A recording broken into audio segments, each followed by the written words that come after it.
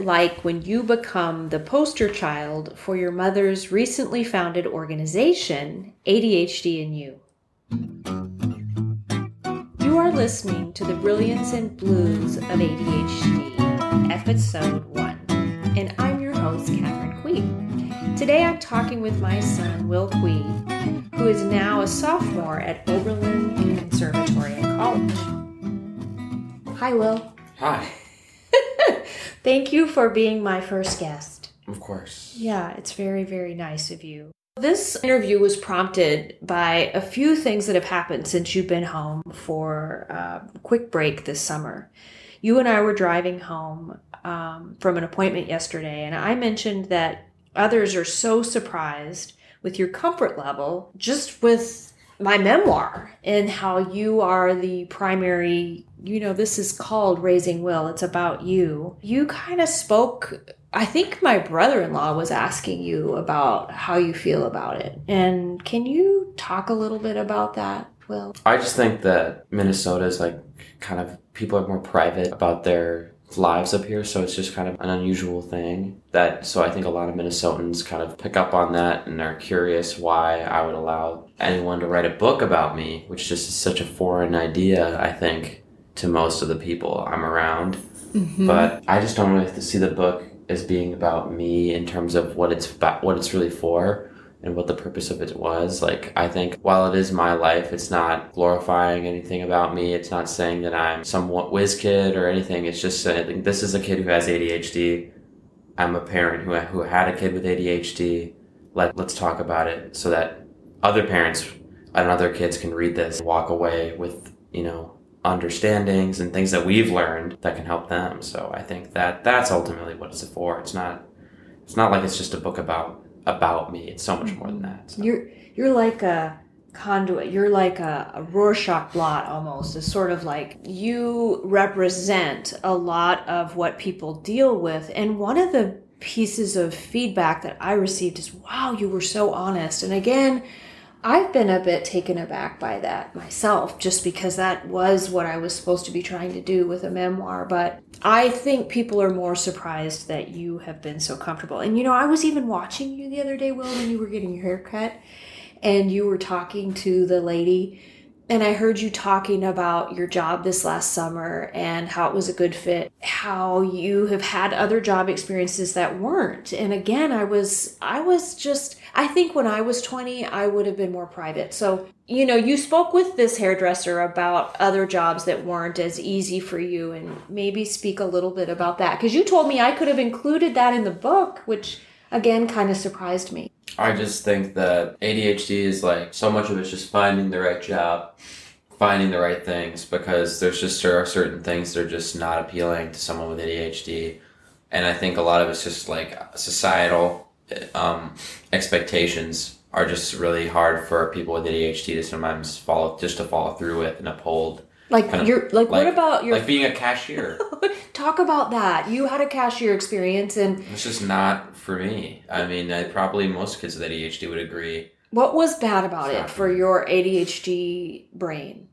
Well, it was... one, the place I was working was super rigid and had a system that was really wild, and they wanted you to remember all these little numbers for all these different produce items instead of just being able to scan them across. Oh. So it was just you're, as someone with ADHD, your interests are really easy. You can remember. It's not that your memory doesn't work. It's just your memory is more selective. I can remember all the facts I want about guitar and history, but, remembering the 3-digit code for the small versus large bananas is just not something that really works with your memory. And also it's just the sedentary nature of the position was really hard. And just also the feeling like I was slowly losing my soul was also really hard.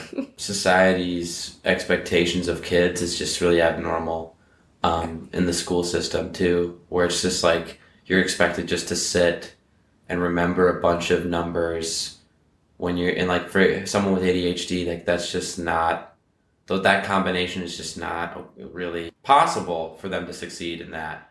But yet you did ultimately. But so I mean, but at what it took me, I had to change myself to be able to fit that. I had to change who I was. I had to become a medicated human being. I had to, I just couldn't be, I just wasn't, I just became a serious person for a while that I don't think naturally 17, 16-year-olds are. Oh, wow. So it was just like, because there's like this template child, like they teach it like along a linear path for one specific type of kid who learns at a specific speed and learns a specific way. And like, there's just so many more types of people than that one person. And then, but we're trying to teach everyone like they're that kid. And it just doesn't make any sense because it's like, what's right for one person just is not necessarily right for the other person. And I think that that's just like a big misunderstanding, or kind of just it's really overlooked is really what it is. And I think that also goes for jobs. But the nice thing about jobs is you have a lot more of a choice in what job you choose. So it's like, I think I kind of had the expectation. It's like working at Speedy Market, name drop, was kind of a rite of passage in our neighborhood. It was, and I pressed you. You did. I pressed you to work there, and there's certain things as a parent that I really pressed. It's like I had to learn the hard way with each thing too. Each time there was a new process. Thank goodness when you started middle school, I knew by visiting the middle school you went to that it's called Great River School, that they had, like their theater was acting out Shakespeare. And I went in there and I thought, oh my gosh, this is for Will. And it wasn't even in a theater class, it was their English class. But most things, even though I'm in the profession, I had to learn the hard way too. I wanted to see if you wouldn't mind talking about what job worked for you this summer and why. Why did your job work? Well, I worked this summer as a camp counselor at YMCA Camp Wichiwagan. I was taking kids as pretty much a trail guide is what you would say. And I think that job worked for a variety of reasons. For one, I wasn't living at home, which I think was helped build. With kids with ADHD, I think that just independence from home is really important, I think, for self-growth. Because a lot of times families who are used to an ADHD child often over-accommodate that child. And they're so used to doing it because they've done it that kid's whole life. Right. And then it doesn't always allow that kid the space that they necessarily need to grow. Not saying that the home isn't a comfortable and nourishing environment. It's just not necessarily pushing them out of their comfort zone, which is what everyone needs. And that's ultimately what this camp is all about. And that's what I was doing for young men, was pushing them out of their comfort zones by taking them on trips. And also like little people, 11 all the way up to 15 for me this year. It gets older than that. And I think it was also just a really good, the hyperactive part of ADHD is totally met. In this camp setting, a lot of the traits that are often really kind of can be disastrous for someone with ADHD actually can prove pretty useful, like lots, and like especially with kids, because kids need someone with a lot of energy to really keep them occupied. And sometimes a little bit of that childish sense of fun and eccentricity that comes with ADHD is really enjoyable for kids to be a part of. I think also, you only have, in this job, you have certain things that you need to focus on, but it's much more loose. Like, you just have to keep track of where the kids are, and take care of their needs, take care of food needs, but it's all very tactile. Okay. Things. It's not as and you're doing it all as a group. It's just also nice because you're working kind of as a team. Yes. And so you have other people with you who can kind of help kind of take care of some of your blind spots. You spoke about how some of the kids, you even wonder if you got some of the kids with more symptoms of ADHD. Because of I think the camp, I do believe in my interview I told the camp that I have ADHD and talked to them about that when they were wondering why they should hire me, which is kind of in a funny... Normally, that's not the first thing you go to. Did you? You talked about it in your interview. When you want to get a job. I did talk about it in my interview. And I just said that I think that having been someone who struggled to...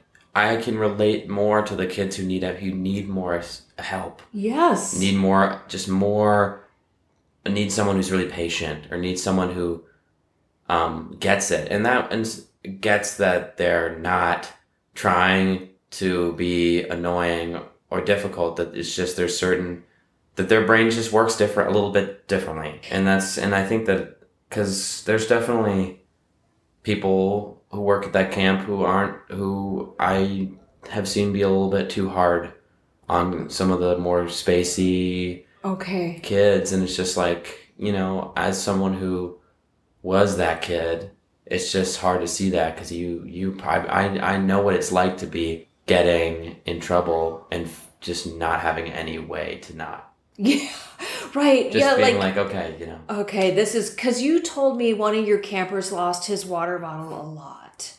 And he, first of all, didn't bring one. Second of all, he didn't even bring one to camp. And then when he got to camp, he forgot the one you helped him get. And that he had a hard time keeping track of his stuff, but really hard time. Really hard.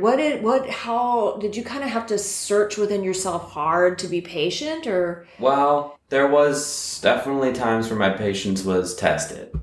Like, in terms of, but when he opened up to me about having ADHD. Oh, he told you that? Yeah, he did. Oh, wow. He told me.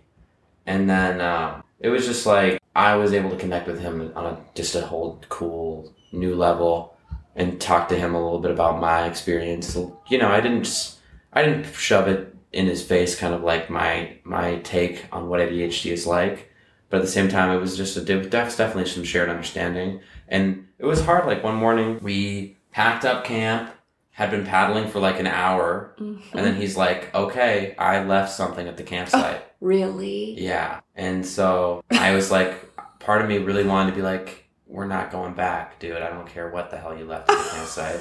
But then he was like, it's like $1,000 worth of markers. So he said, which is just... It's probably impossible to have $1,000 worth of markers. But I could tell that, I don't know. I was like, okay, we're going to turn around and go get it. So it was just... Were you solo counselor on that trip? Yeah, I was solo counselor. Okay. I think that was definitely not a move that a lot of counselors would have made. Going back for his markers. But at the same time, as someone who forgets things, it's just, and who, I just kind of had that, I don't know, it's just like, okay, dude, I'm still mad at you, but I get it. But I get it. And you also told me that you feel people have been patient with you. Some people have been like little guardian. I mean, this is my word. You haven't said guardian angel, but some people have been very sweet to you, and you feel like you want to be that person at times for others. Yeah. Yeah. Well, I definitely know that how much of a difference supportive, understanding people who don't patronize you can be, or who don't just think of you, who give you a chance to, and who get that you're different and don't think about difference as bad. They don't immediately equate that, because there's just a lot of people who are not, they just aren't able to accept different as good or different as okay. It's just different is bad. Yeah. And it's like, they might not even know that they think that way, but you can know when you have ADHD that they think that way. They use words like spaz or like they just, or maybe they're dismissive of people with autism, or there's just like, you know what I mean? Yeah. Just like these little signs where you're just like, they don't understand it, and they're not trying to. It's different. They just kind of dismiss it. Yeah. Oh, another example for that is they'd be like, they use the word ADHD out of context. Oh. You know what I mean? They'll be like, that kid is just so ADD or ADHD. And it's just a little bit like, you don't know that in the way it should be used, which is just like, just another kind of trait or just another part of a person. They're using it as much more of like almost derogatory, as like all people with ADHD are spastic, out of control, crazy people. Yeah. Well, it must make you want to keep your thoughts to yourself about your diagnosis sometimes. Oh, yeah. And I think also coming out about the diagnosis definitely makes you worried that people are going to think that you're I don't know, or like childish. Because I feel like a lot of people I think have a notion that people with ADHD are just like really childish. Kind of like clowns. Well, Will, like you said earlier, one of the best things about people with ADHD is their playfulness. And that brings us to a perfect close. Thanks for joining me on the brilliance and blues of ADHD. My guest today was Will Queen. You can find out more about me at my website, ADHD&U, and that's and and the letter U.com. And until we meet again, just remember that each of us has our own brilliance. Sometimes it just takes a while to find it.